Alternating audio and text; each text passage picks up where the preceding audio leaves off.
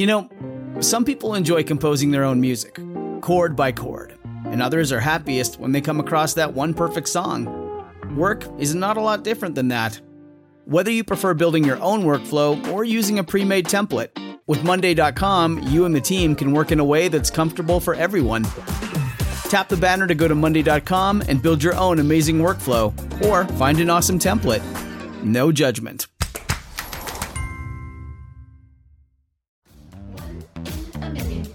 Shine when the light grows dim. Sing 1, 2, 3, 4, 3, 2, 1. Cause no one can do it like we do it, like we do it, like we do it. Cause no one can do it like we do it, like we do it, like we do it. Cause no one can do it like we do it, like we do it, like we do it. Cause no one can do it like we do it, like we do it, like we do it.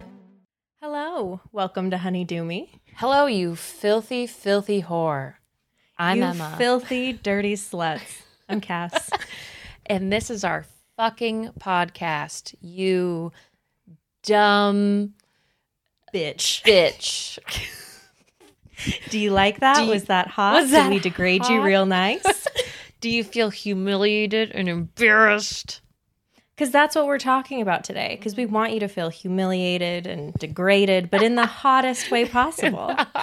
Yeah, not just walking around all stupid like we want you to feel hot. Exactly. So we brought on none other than Dr. Liz, just the most amazing. They were on to talk about fisting last time, and they blew our fucking minds. Blew and me yet open. again, Yeah. they have blown our hyonis wide open. And we're just ready to be called dirty little sluts. I don't know. It was so interesting. Like, we've been wanting to approach this topic being people who thought we had no experience in degradation play. And then we were rocked. Like, one, yes, we've had experience. And two, when you go into examples, I couldn't thank Dr. Liz enough for giving examples, because it was just, there were times I didn't even know if I should be laughing, but I just started laughing because I was like uncomfortable, but so interested. How do I process this turn on This in front of everyone? In front of the world that is listening to us and looking for guidance. Well, It's hard to be go. us. it is. Yeah. It is, but we navigate it as the boss-ass bitches we are. I do want to say Dr. Liz, after we had stopped recording, told us my favorite story I have ever heard, and that includes all bedtime stories I was told as a young gal. They were the fistee in a fisting competition. I'll leave it there. You mull over that. They were the But Emma, fisty. you want to tell them where that fisting competition took place? I mean, at a convention. Is that what you mean? I mean, at the hotel. Oh, at the Sheridan Hotel. It was at the Sheraton, where all fisting competitions are held. Yeah. So just go to like your locale Sheridan and ask for, pay for a pass. Don't be a looky-loo. Just be curious. Yeah, be curious. Yeah. It's in like, Dr. Liz was saying you actually have to be like kind of exclusive to the group to get access to where they hold the conference. You literally can't just walk in. I was like, what if they're trying to go to the buffet, but they walk into someone being fisted? It's like, no, it's not like that. Then they just walk into gaping. I hope not. You'd fall into gaping. What if they just tumble into gaping? But Dr. Liz has a lot of stories like that. And so we're considering just having an episode where they come on and talk about some stories at conventions, man. God, I didn't know my mind could be blown quite so open. Quite as wide as two thought I fists had and a vagina. But it did. Yeah. I thought I had a grasp on the world. I don't. I thought I had some type of grip. Yeah, and also it was almost two fists inside of Dr. Liz at this convention. So visualize that. But they also are experts on degradation and humiliation play. So Humiliation. And this episode's freaking awesome. So we hope you enjoy. Yeah, we'll see you on the other side. Bye. Bye. Hi, everybody. I am Dr. Liz.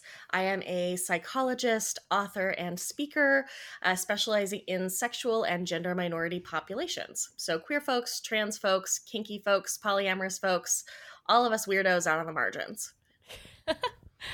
Well, thank you so much for coming back on. Last time we spoke with Dr. Liz, it was about fisting. Yeah. And this week we have a equally as interesting topic that we are so stoked to speak with you about. Degradation and degradation play specifically, not just out in society shitting on people. So No, there's so much of that right now. We don't need to amp up that part. That's not the fun part. Not the fun part. We want to talk about degradation play in the bedroom. So can you first explain what that is? Sure. So humiliation and degradation play is a subset of what we often consider to be psychological kink play. Basically, what it is it's ways that we engage with acts or words or experiences that we might find embarrassing or humiliating or degrading in a kink context or a sexualized or sensualized context. For a lot of people, this is considered what we in the kink community often call edge play. So edge play is stuff that has some greater potential for danger or for potential harm, and so you have to be a little bit more cautious in the way that you do it. And as with a lot of edge play things like choking, it's done by a lot of people who don't consider themselves to be kinky and who don't necessarily understand the ways to negotiate it, how to control for possible harms, all of those different elements. Could you give some examples of what degradation might sound like or look like? Sure. So if you've ever called your partner a dirty whore or, said that they're a filthy slut or, anything that's about these kinds of, for a lot of people, what degradation and humiliation play ends up being is a way to kind of explore and play with the kinds of things that scare us either about ourselves or the world. The things that we are worried are true, the things we are told could be true about ourselves. It's kind of a way to engage in shadow work in a more kind of contained, sexualized experience. So for a lot of us who are socialized as women or treated as women, the internet is full of frustrated men who want to tell us that we're sluts and whores, especially if we're, sexually liberated and enjoy having sex.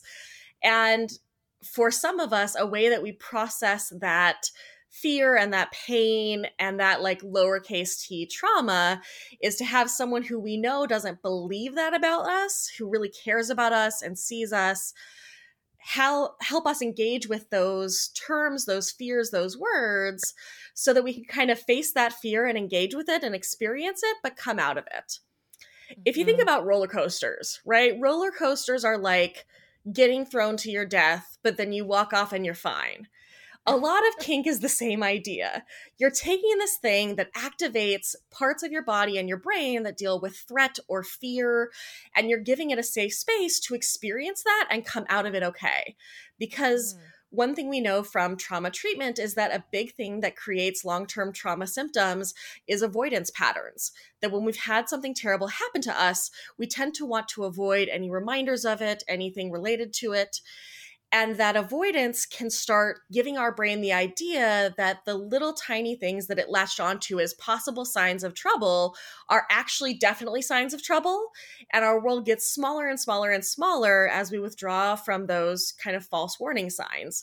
Whereas if we engage with the things that our brain is telling us could be dangerous, but that we know probably aren't, it helps our brain relearn what really is dangerous, what really is a problem. And so this is that along that kind of shame dimension. I'm sure so many of us have read Brene Brown and all of her work on shame. Humiliation and degradation play is a way to do a shame roller coaster where you get to see what it feels like to be called these things, to be told these things, to be put in these positions or this clothing, and have it done by somebody who you know cares about you and is going to pull you out of it at the end. Wow. Yeah. That was so clearly explained to make such great sense. sense. It's one of my favorite topics. A thing that I tell folks, I teach classes on humiliation play sometimes. And something that I tell folks is that as a psychologist, in a lot of ways, humiliation play is like the dark side version of my therapist skills. As a therapist, what we learn is how to identify like where the things are that are causing problems for people, the things that are stuck, the things that are thorny for them, and then to help like gently guide them through and around it. And in a kink humiliation context, you're finding those same points and you're pressing on them a little to help it release. So it's the difference between like a nice, gentle, soothing massage and like a deep tissue, structural massage. Mm-hmm. Like hurts so good. Yeah. So good. What's the difference between degradation and humiliation? So usually, particularly in a kink context, we will talk about the words embarrassment, humiliation, and degradation as kind of like different degrees along the same spectrum. With embarrassment being kind of the lowest level, where embarrassment is something that happens to a lot of people. We don't necessarily think that we deserve it to like feel bad about it. We're not going to hold on to it for years and years.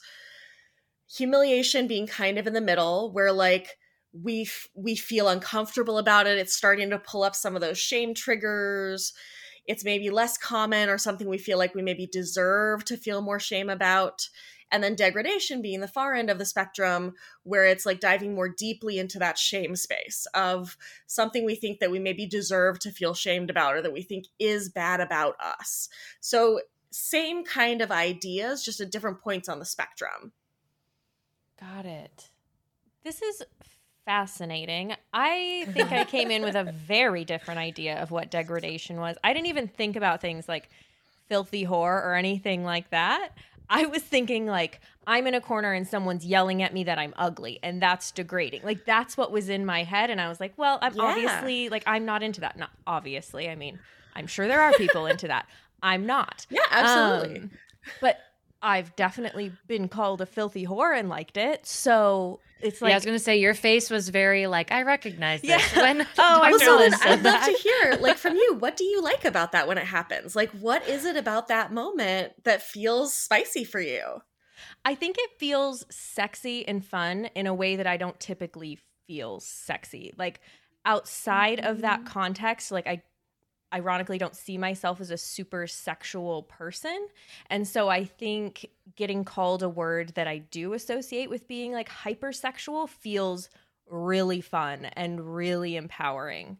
So I think that's it for me. And it does feel a little like taboo, I think, at the same time, where it's like, oh, I wouldn't want my neighbor to hear me called that, but I think we have thin walls, so You wouldn't want it on your license plate. Yeah, like, that's well, not that the would be kind of personalized plate really you're setting fun. up for. honestly, on my Kia Soul, I think that would be sick. On my Kia Soul. It says whore. I'm Filthy in. whore. Yeah. On your Kia Soul with your little crystal in the rear view mirror. Yeah. Like, Okay. spiritual. I'm into it. Yeah, I think that's the primary reasons I like it. Yeah, and I Yeah. think that, again, that's what we're talking about here, right? That for a lot of people, this kind of play is about engaging with pieces of themselves that are less acceptable in the outside world or that are less common for them in terms of how they interact with themselves. And it is a huge wide spectrum. There are people who do much more heavy, hardcore degradation scenes where it is like terrible, terrible things being said to you or asking you to do acts that you find super degrading and humiliating. You know, a classic example most people have probably heard of is like making someone lick a toilet bowl. Like, that is disgusting. I would never do that as a bottom. I don't know that I can make somebody do that as a top, but like, it is somebody's kink and great for them. And part of what they find so shameful about that is that it is gross and taboo and you're not supposed to do it. And they're being forced to do this thing that is so filthy and dirty. Similarly, a really common form of humiliation play that people talk about is sissification or forced feminization, where a person who is almost always a cisgender man is dressed up in girly clothing and called a girl and often pegged or forced to suck a cock. And it's this way of engaging with our internalized homophobia and our internalized misogyny and the ways that these axes of power and oppression tell us like what is good to be, what is bad to be, and to kind of dance around and play with that and face like what is true about that within us. Mm-hmm. Damn. And I'm sure the answer to this is no, because we're all about consent. But when we're talking about these acts or these behaviors that feel so gross and humiliating and like cringy, are the people who are engaging in them always happy to be doing what they're doing? Like, is this always an act that they're like, in the back of their mind, they're turned on? Or is the point to not necessarily be turned on in the moment? I mean, I think it super depends. I think that when you're talking about anything that humans do, they can be doing it for reasons and in ways that are super healthy and beneficial and, you know, good for them. And they can be doing it in ways that are super harmful and hurtful for them. And a lot of it depends upon their relationship to what they're doing, why they're doing it, where it's coming from, who they're doing it with. The same way that some people, when they have a lot of sex, are doing it in a way that for them feels super empowering and joyful and beautiful. And some people, when they have a lot of sex, are doing it in a way to seek validation or to punish themselves. You know, there's no necessary one way that this has to go. I think that some people are turned on by the taboo, which honestly makes a ton of sense if you think about how our culture works, because most of us, when we learn about sex, learn about how dirty, gross, and wrong it is unless you do it with the person you love, who you're going to get married to and have babies with. So for almost all of us, our sexy wires and our shame wires are super twisted together, because almost all of the things that we learn about sex are given this overtone of shame, of grossness, of taboo, of how wrong it is for us to do things. And so it would make sense that for a lot of us, when we're feeling shame, that might also pull on those kind of sexy, sensual triggers as well. I think that there are some times that you're doing a humiliation scene and in it, it's super hot and you're enjoying it. And there are some times you're doing a humiliation scene and what's really hot is how bad you feel about it. And like, that's so complicated to understand, but I think we've all had those moments where it's the taboo that makes it hot, or it's getting through it that makes it super hot. That there are so many different aspects of it that might be hot for us or less hot for us, and healthy for us or less healthy for us. Wow. Mind blown, first of all, by all of that. And I just, the tie of shame and sex, even just in our regular sex, makes a ton of sense. And then just looping that in with the degradation and humiliation, like, I don't know, that's blowing my mind. Yeah, you connected some major dots in like. Yeah, you sure did. Damn.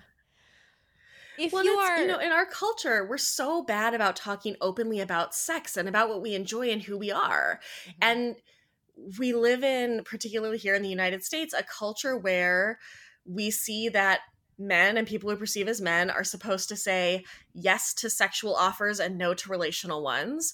People we see as women are supposed to say yes to relational offers and no to sexual ones. That like, when we get to be empowered fully in our sexuality is very rare for people of every gender, because a lot of cisgender straight men feel like they can't really say no to sex. Like, they're supposed to just say yes. Even if it's not that great for them, it should be fine, because like, it's fine. They're supposed to want that.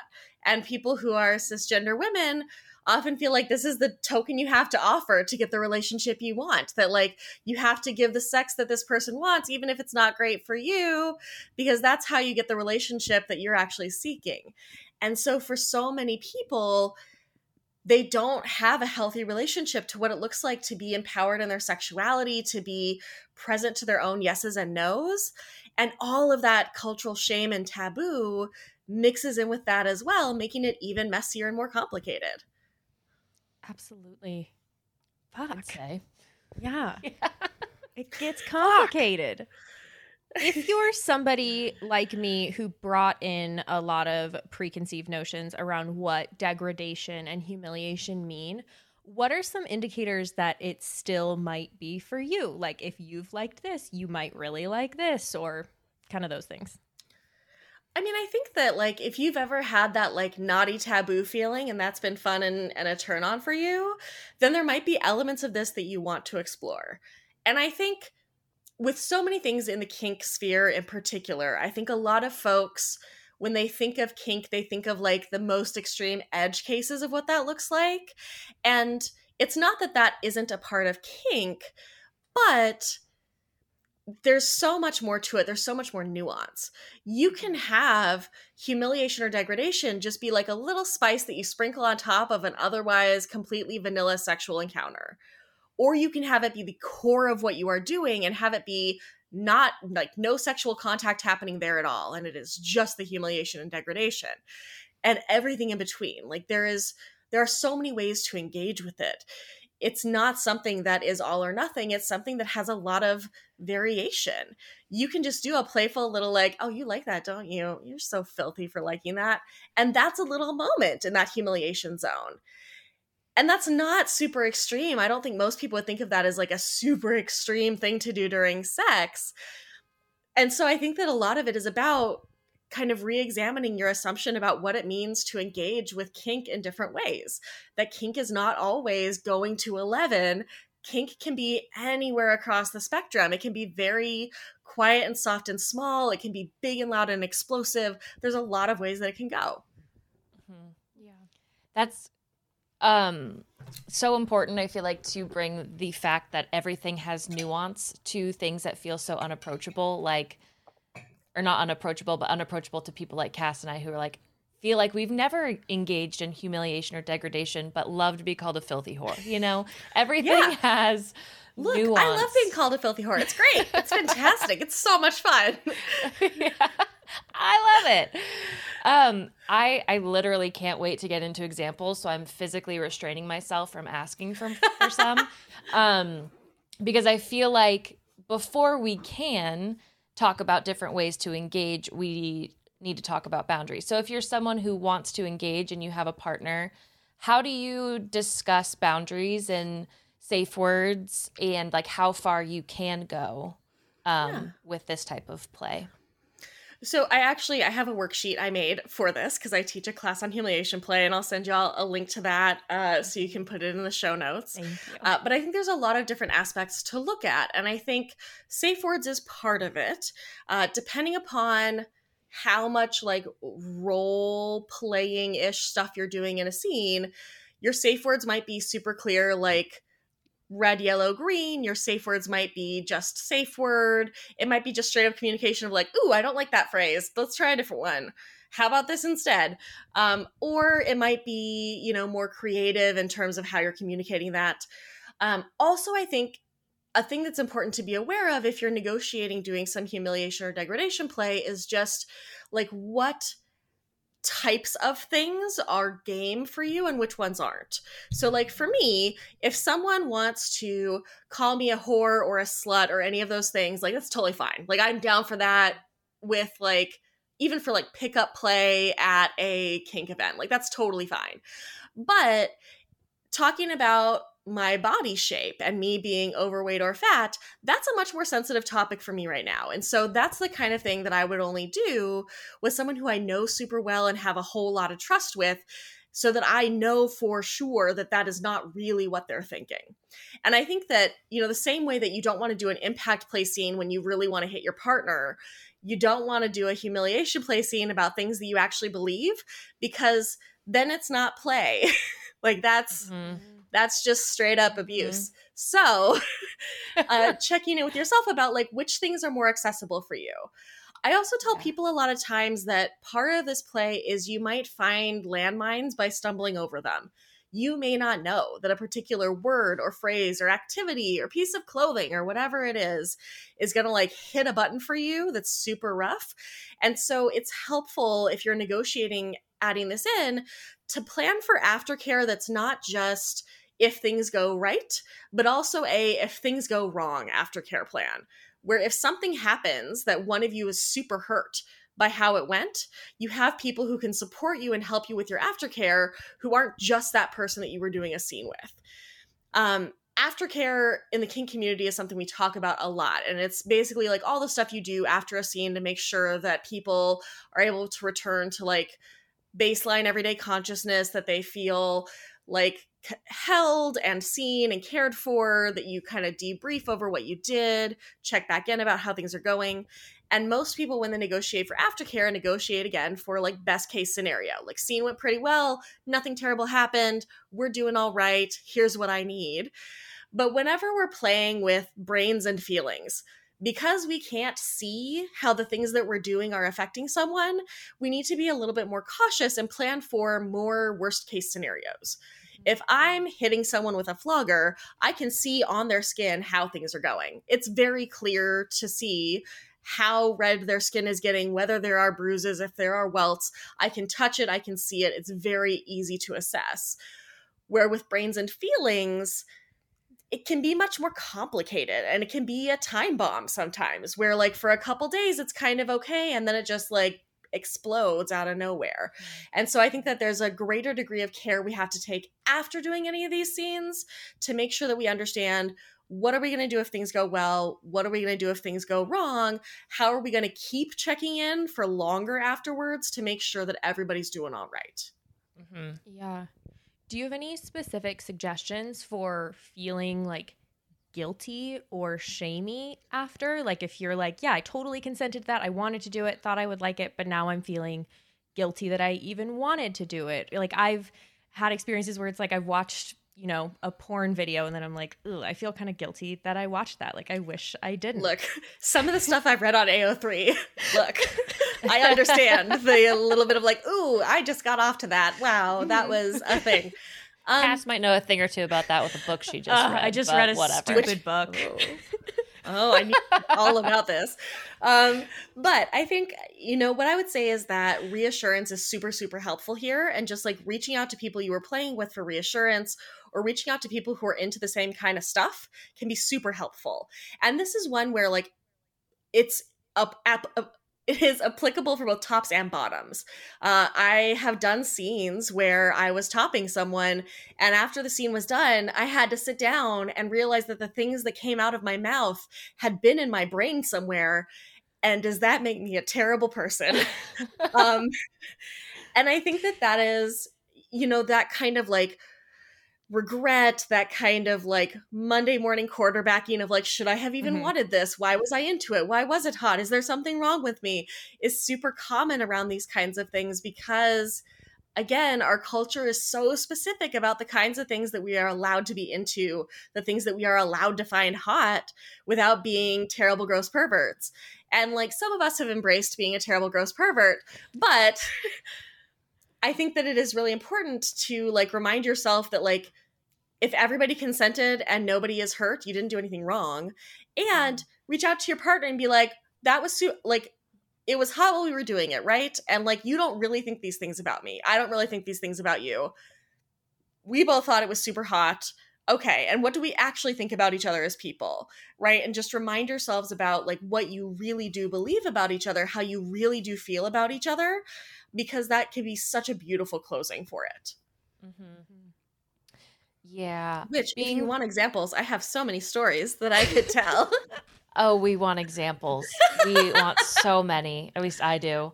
But one question that I was thinking while you were talking about kind of where to start is like, what I don't know if insecurities is the right word, but how do you know what to let someone play with that won't be pushed too far? You know, you're like, oh, I kind of hate my arms. I don't know. Like, you can tease me about that and I'll be okay. Like, where do you begin with what things you'll let people either embarrass you about or humiliate you?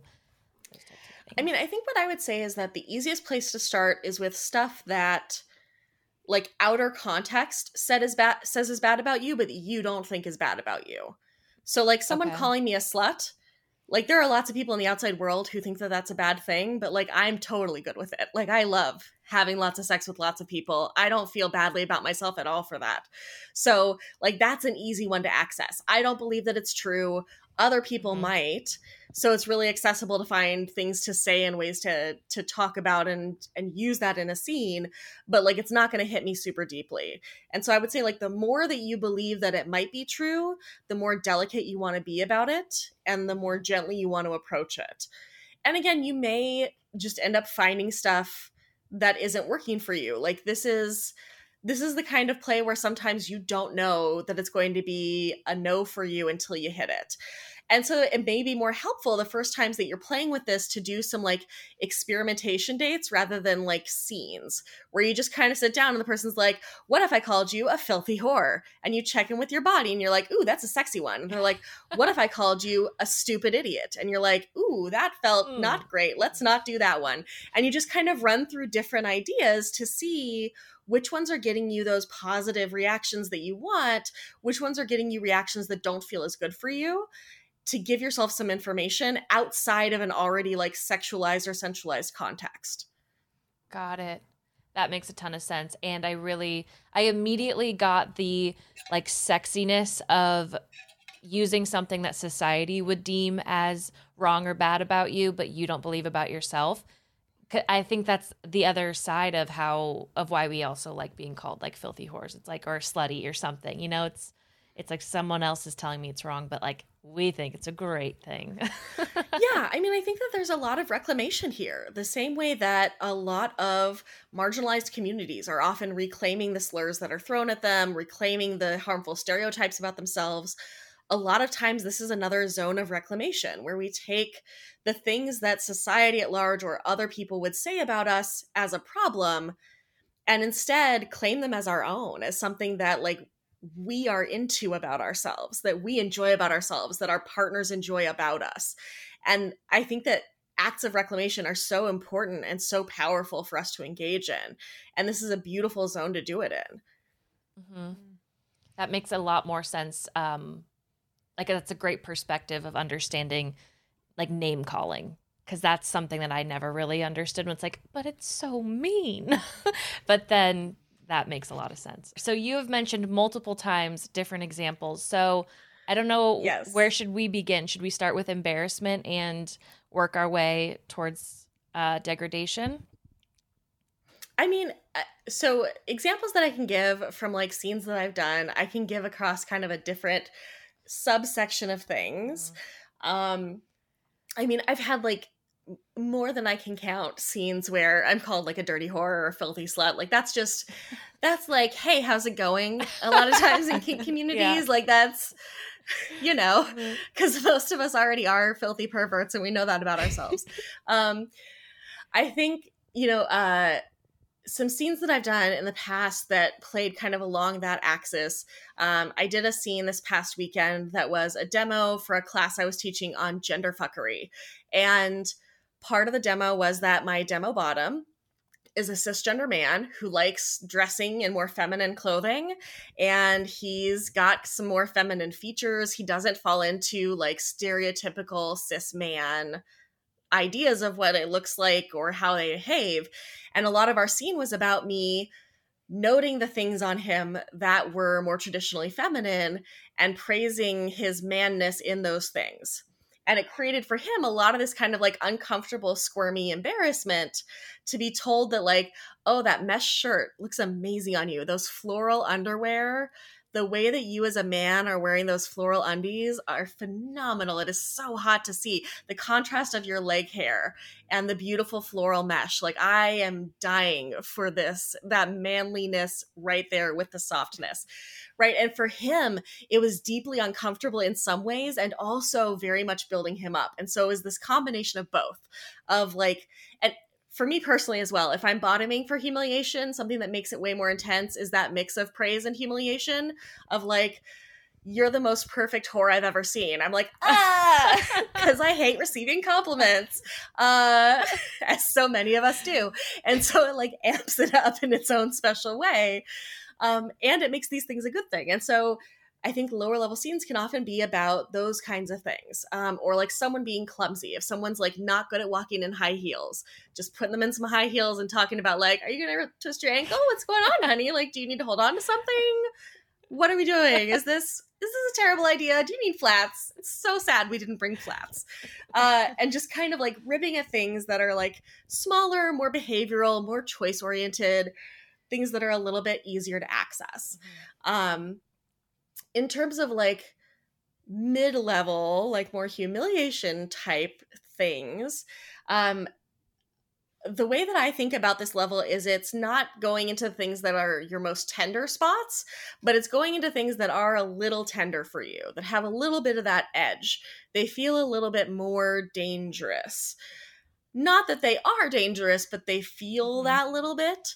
And so this could be scenes with, you know, for me as someone who is not a cis person and a lot of marginalizations, this could be like, you know, you're so lucky that you're such a filthy whore because at least you'll have people to fuck, right? Like this, like kind of, it's hitting a little bit, but like I know we're good, right? It hits a little bit deeper, cuts a little bit more, and so this might be looking at like aspects of yourself that you have like worked on and come to terms with and accepted now, but have maybe a more complicated history with. And so things that are mostly healed, but maybe tender. Where like degradation. So a scene I did long time ago. I got married when I was 23. We separated when I was 26. It was not a good marriage. It was a very emotionally abusive marriage. And one of the aspects of that is that we really didn't have much sex. And when I would try to talk to him about it, he would talk about how I had put on weight and that he wasn't attracted to me anymore, and kind of made it my fault a bunch.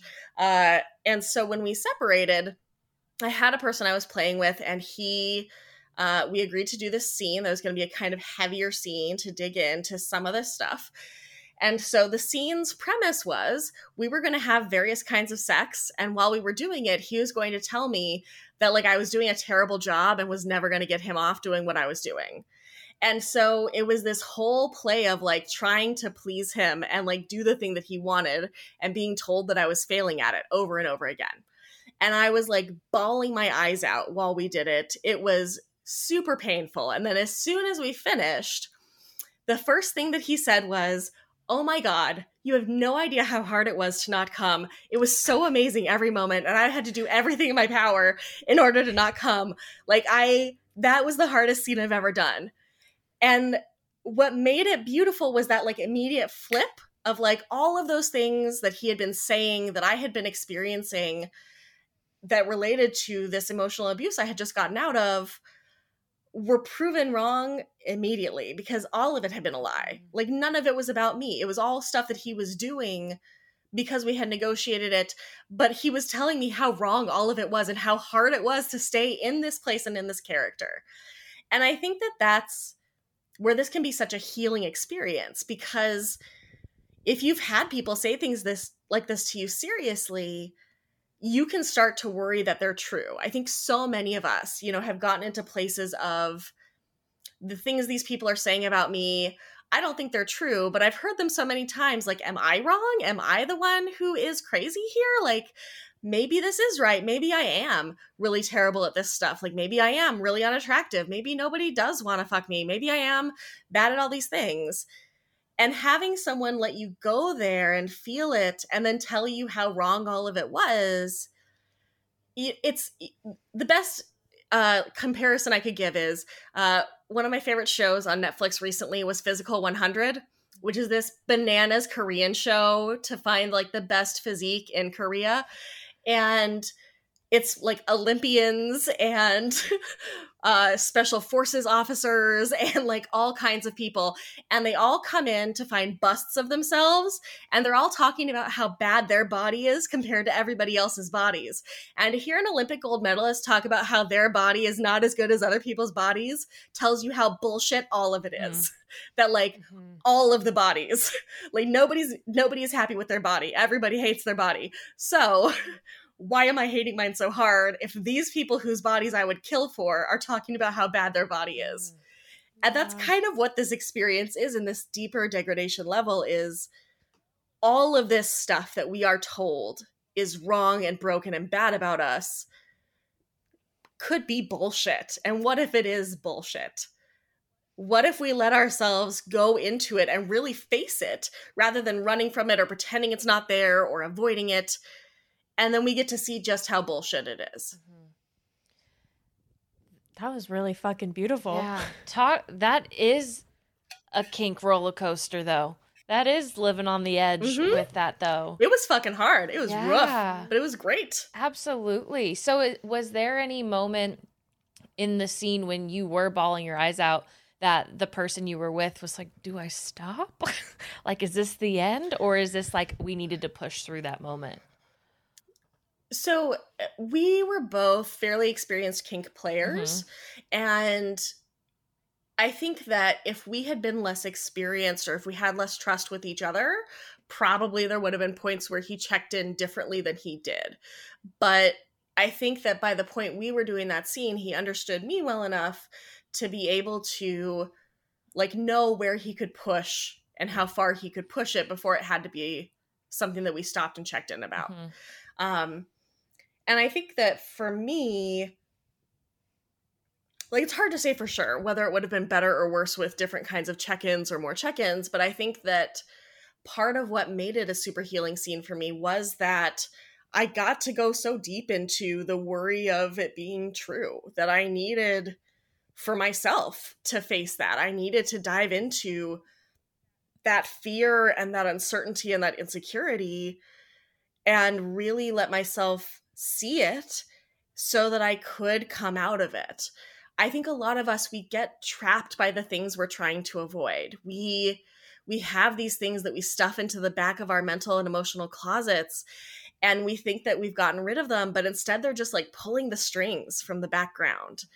And for me at that time in my life, I think what I really, really needed was someone to help me just go all the way into it, bring it out into the light, into the foreground, so that I could really actually engage with it and see what was true and what wasn't. And like on the top side, so I did a really fun scene at a conference once with a friend of mine where we co-topped his submissive.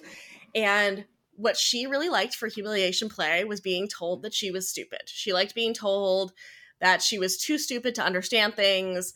And like it was a very like mental capacity degradation scene. And she's a very smart person. So like a thing that we all know is not true. And because they had a very long-term established relationship, I kind of followed his cues in terms of like how deep and hard we went because he knew her super well. And I could also read, like, I can read the body language of like, is this person shutting down or is this still working, right? Like, are we still in a space where this is processing or have we gotten to a space where this is causing harm and closing someone off? But when we finished that scene, I think I needed more reassurance than she did because I said horrible things to her. I said unbelievably terrible things to this person. And the only way that that could have happened is if there was some part of my brain that heard those messages and held on to them somehow.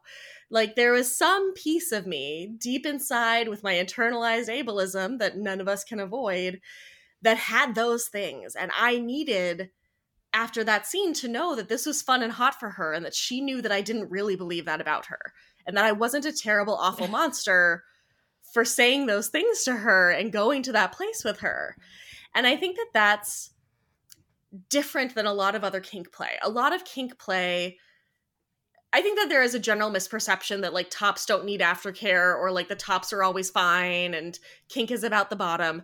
And there are ways in which that can be true, but I think that the harder that you play and the edgier that you play, the more that everyone involved needs a lot of like reassurance and aftercare that they aren't a terrible monster for the things that they did. And again, like you don't have to go hard, but if you do, that reassurance is like so key for this kind of thing. The same way that like if you were doing a super heavy impact scene, you would want to know that they aren't like experiencing actual damage to their muscles or their internal organs. And you might want really hot bruise pictures because sometimes bruise pictures are super hot. Like seeing the damage that you inflicted on someone that they thoroughly enjoyed, so super enjoyable for some of us. But like knowing that she enjoyed it, this was still fun. This was not coming from a bad place for her. This was still healthy and good for her. And that she appreciated it. She was so happy that I went that deep with her, that I trusted her enough to go that deeply, that I trusted my co-top enough to go that deeply. Like that made it okay for me. because without that reassurance, I would have felt like a terrible human being for saying some of the things that I said. Right. Well, that makes a ton of sense. I mean, when you're spewing some stuff, you're like, I don't know where the fuck this is coming from. Good God, you know? But yeah, I mean, another scene that I did as a top was with someone who wanted to do a humiliation scene. They had a traumatic brain injury several years before, and what they wanted to play around was stuff related to their brain injury and how it impacted their coordination and their ability to move in their body. And that's hard. It's one of those areas where, like, it's okay as a top to say no to that. Yeah. And this was a super experienced player who was able to have a very good negotiation with me, able to plan for different outcomes. And we did a whole scene where they would, like, walk across the floor and I'd be like, I mean, we can tell by the way you're walking that there's something wrong here. Like, do you understand what balance even is? Show me a squat. Let's see. Oh, it's adorable that you think your brain is functioning. Like, the places you can go to are horrifying. And that person loved the scene. Loved it so much. Oh my God, wow. It hits you. You're like, I am so uncomfortable. But also, I could also imagine if you didn't believe, like, you're like, yeah, this fucking happened, but like, I can walk, obviously, you know, it's like, you wouldn't believe that. So it's kind of funny and like kind of like you can use it towards other things, like maybe to get turned on. But wow. Yeah, that would take some training to know how far to go with that. And I think like in a scene, the way that everything feels is different than once the scene is closed. Mm-hmm. Because in the scene, you're getting all of that like in the moment feedback, non-verbally and verbally, from the person that you're playing with, that like keeps building that vibe between you, right? So much of how I experience kink and sex is that the things that are hot and fun for the other person become super hot and fun for me, because we have this beautiful feedback loop going on of like, it's getting them super amped, which gets me super amped, which gets them super amped. And we just get into it more and more. And I think with these scenes, you go to a place during the scene where like, you're seeing how good it's working for them and how hot it feels to be in that space, exploring this with them and poking at those like soft spots. And then you're done and you're like, oh, my frontal lobes are fully back online. Wow. Did I go some places? Ooh. Wow. Thank you for sharing Yeah. so many stories Thank with you. us. We really appreciate it. Mm-hmm. One thing that's really sticking with me is when you were talking about like mixing in compliments, because my partner hates compliments, gets really uncomfortable with compliments. I love giving compliments to people who hate them, because watching them squirm is the best thing in the world. Like, suffering is one of my top kinks. Like, I want them to suffer for me. I just want that. So could that be its own form of humiliation? If like, even though you're just 100%. saying typically nice things, if it makes them feel If it embarrassed, makes them uncomfortable and embarrassed, yes, absolutely. that's so fun. You have to get his consent first to do that. Oh, I will. But isn't it great how weird brains are, that like you can be giving someone a compliment and that can be embarrassing for them, and then you can be doing kink just by saying nice things to them, right? Like, brains are so fascinating. It's why I love playing with them, because there's so much mess in there. Like, all of us are just so messy up in our brains, and that creates so many opportunities for ways that we can play with it. And I think, you know, human beings as animals, the kinds of animals that we are, we need play to function. Play is a big part of how our brains process things and understand the world. It is essential to how we are able to live healthy, happy lives. And finding more ways to play and more things to play with, I think, is such a great thing. And these pieces of us that we feel a little tender about, therapy is great for that. Like, I love therapy. I'm a therapist. I will never say that people shouldn't go to therapy. But I think that therapy is not the only way. We get stuck in this idea of like, this Western medicalized model is how you interact with the things that you're tender about or are hard for you. But what if you played about it instead? Like, what if you played about it? What if you fucked about it? What if you just interact with it in this different way that wasn't so like straightforward and serious all the time, because we need all those pieces. We can't just do the one. Right. What if you fucked about it? I love that. Oh my gosh, that could be another sweatshirt one, Cass. Yes, it could. We're trying to think of We've been thinking of fun sweatshirts. Yeah. Oh, What fun. if you fucked about it? Nice. That totally makes sense too. And I'm going to disassociate that I know Jurgen really quick. Does he even get uncomfortable when you compliment him like in the bedroom? Like dirty talk in that way? Like if you're like, ooh, that's so good, that feels amazing. Does that also? No, he doesn't get uncomfortable with that. It's just more like compliments, just Like nice in shirt. daily life. Got it. But like if I make a comment about how he looks, that's when he tends to get like wiggly and like, no, he's like, that's not true. So In a sexual realm, right? Like you could be like, oh my gosh, your arms look amazing with you over me like that. I can't believe how hot your face is when you're really feeling this. I think that Like would those be so kinds fun. of things, beautiful little strands you can pull in, you know? Yeah. I was also thinking about, I remember like a very long time ago, one of our like very first guests was talking about how she was insecure about her belly for a long time, but then her partner started saying how much they love her belly during sex. And I thought that was so interesting. And I feel like that could tie into so many different things as long as you're getting consent and all of that. Totally. But your partner saying they love something that you maybe do not. Yeah, absolutely. And I think for a lot of us, again, so many things about praise and shame and fear and insecurity and pride are all mixed up together. And I think for a lot of us, even just the act of having someone very particularly and explicitly touch the part of our body that we feel uncomfortable about can be such an interesting experience, in the shame that it brings up in us and also the ways that it soothes that shame, right? And I think, again, that's a lot of what this is. It's about intentionally interacting with something that makes you uncomfortable. It's about bringing that purposefulness, that consciousness to the ways that we interact with, play with, and dance with the parts of ourselves that we're afraid of, or we're uncomfortable with, or we don't want to acknowledge we have, or, you know, all of these pieces that are scary, that it gives us a much more kind way to be with them by being mean, right? Because brains are messy. They're so fucking weird. So fucking weird. And are there any physical ways to engage in all of this besides, you know, like if flogging or absolutely something? I mean, like, you can, like, licking toilets or shoes right. is super popular. Some people find certain positions very humiliating. So one of the people who has done like short demos for me when I teach my humiliation class, she finds it very embarrassing to like have me stand her up in front of the class, turn around and bend over. So that they're just like looking at her clothed ass and pussy and like pointing out that everybody could see it if she wasn't clothed. Like that alone is super embarrassing for her. Just having the way that her body is positioned. It could be clothing that people put on. Some people find, like, maybe it's the color that you think your skin looks terrible in, or maybe it's something that's just ill-fitting.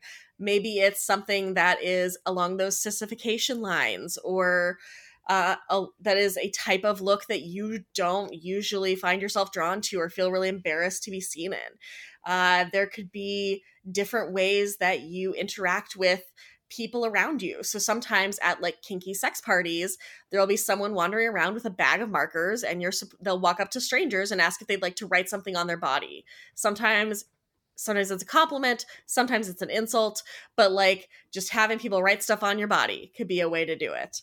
There are so many ways. Like anything that would make you feel a little bit embarrassed or uncomfortable, you could turn into a way of accessing this. Like, what if you go to the bathroom and you tuck your skirt into the back of your underwear and then come out, right? Like, you're still covered, it's still legal, but it's embarrassing. There's so many ways you can play with it. Even things like going out in public with a butt plug in might be along those humiliation or embarrassment lines for people. There's so many different ways that it can show up. Can you walk with a butt plug in? Oh, yeah, 100%. I think Cass and I, we've talked about that, and we've been a little curious if you can move around. You can. Yeah, So I it really depends on haven't how your tried. butt is shaped. So like depends on how much butt tissue you have. It also depends on what kind of plug you're using. The most comfortable to keep in for a while and move around and walk around and sit in would be a plug like B-Vibe makes the Snug plug, which has a very narrow neck and then a nice long narrow base so that it sits cleanly between your cheeks, very comfortable and easy. Whereas something like a jeweled butt plug where it has the big round base, those are going to chafe the fuck out of your butt cheeks if you have any significant amount of meat back there. So like I think a lot of it has to do with materials, size, shape. But yeah, I've gone out in public with all different kinds of things inside of me. It's totally possible. That's so cool. And also that jewel would like clink every time you sat down on like a stool. You have to be a little careful. Yeah. I've gone out with one that says Daddy's Girl on the base, and you do have to be it was a metal butt plug. You have to be very careful how you sit. Luckily, I have a lot of padding, so like it was less of an issue for me than it might be for some other people. But yes, you have to be a little careful. Oh my gosh, that's so funny. Well, that's great to know.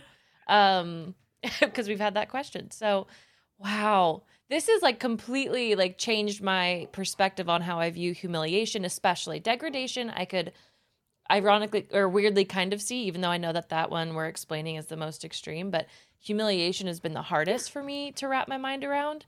But this like completely changed, I don't know if I'd do it, but like it changed how I view it. Yeah. And again, like, I think that with so many things that we talk about in the realm of kink, most people have some element of it, even at very small degrees, that they incorporate into their sex and sensual play. Most people aren't having like super totally vanilla sex all of the time.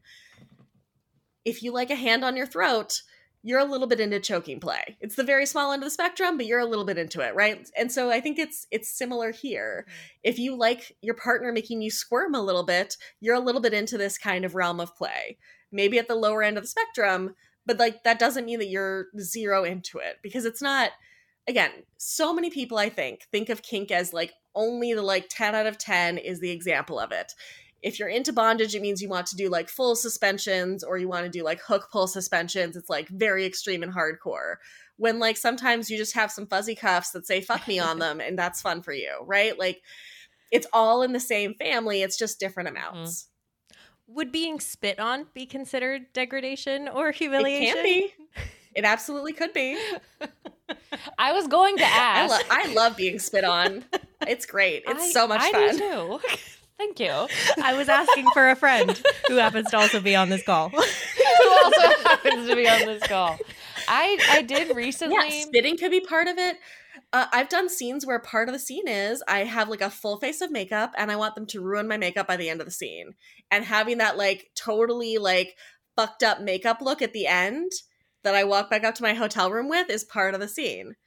That like everybody seeing my fully ruined face of makeup. That's part of it. Wow. Right? There's so many ways it can show up. Yep. That there is. I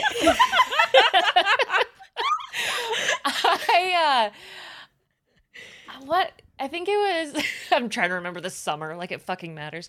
I realized that I liked being spit on, and I was like, that's fun. And then that whole TikTok sound of like spit in my mouth, which was a thing going around. I'm like, maybe I should try having spit in my mouth. Like maybe someone should just spit in my mouth. And then I had that happen, and I was like, I like that. So yeah, it is interesting. Things can like grow and blossom, I mean, look, for some people, playing with butts might be on like the humiliation play spectrum because it's dirty and taboo and you're not supposed to touch a butt, right? Like rimming might be on that spectrum for people. There's a lot of different ways that it can go. Period sex might be on that spectrum.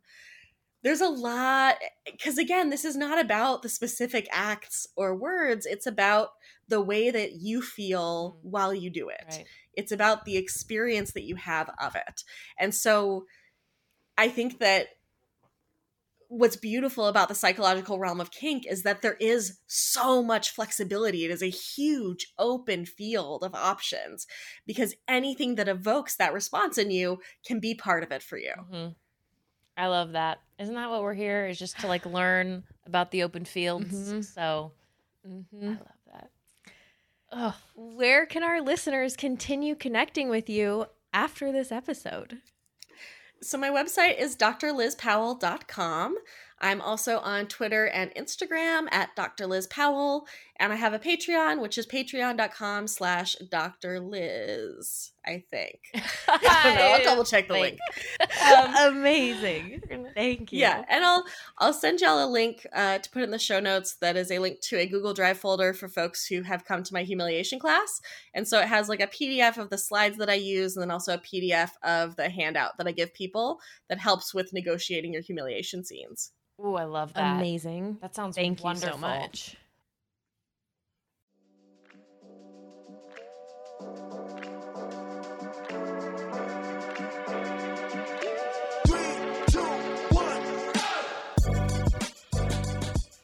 Hello, filthy whores. Did you enjoy all that was humiliation the and show? degradation? The what? The show. Oh, I thought you said the cup of joe. Oh. I was like, well, I don't have any. I wish. But wasn't that just so cool? And there are so many points that Dr. Liz made where like shame and sex wires cross that go fucking figure that this is such a prominent, I guess, kink that you could explore. Go figure. It's biological. Biological. It's neurological. I like the way you're saying that. Thank you. It's good stuff. Thank you so much, Dr. Liz, for being back on the podcast this week. And thank you to our listeners for hanging out second to last before our season break. Yeah, going on a little break. Not too much of a break because you'll still get 2 re-releases. We're going to go back into the archives, pull out ones we want to revisit this summer, and then we're going to do 1 little solo a month. So 3 episodes still a month. Yes, you won't miss us too much. And then we'll be hot and heavy ready for you beginning of September. Tell me how workaholics take a break without telling me how a workaholic takes a break. Duh. They don't. You can go ahead and share this episode with someone that you want to degrade or that you want to degrade you. You can also leave a written review on Apple Podcasts. You can rate us on Apple Podcasts, on Spotify. Subscribe, follow, all the good shit. You can watch us on the YouTube. On the things. YouTube. The YouTube. Here, as a sneak peek to get you to try the YouTube, here's my painting I just did. Emma's an artiste. I went to a happy hour paint and sip, and you guys can see the masterpiece that is a sandy shore. It's erotic, for sure. To say the least. I should just place it above my bed. It's and titillating. stare straight at it as I just ride a pillow. As I mount a pillow. As I mount a yoga bolster. On that note, we absolutely love you. And we will see you next week. Next week. Goodbye. Bye.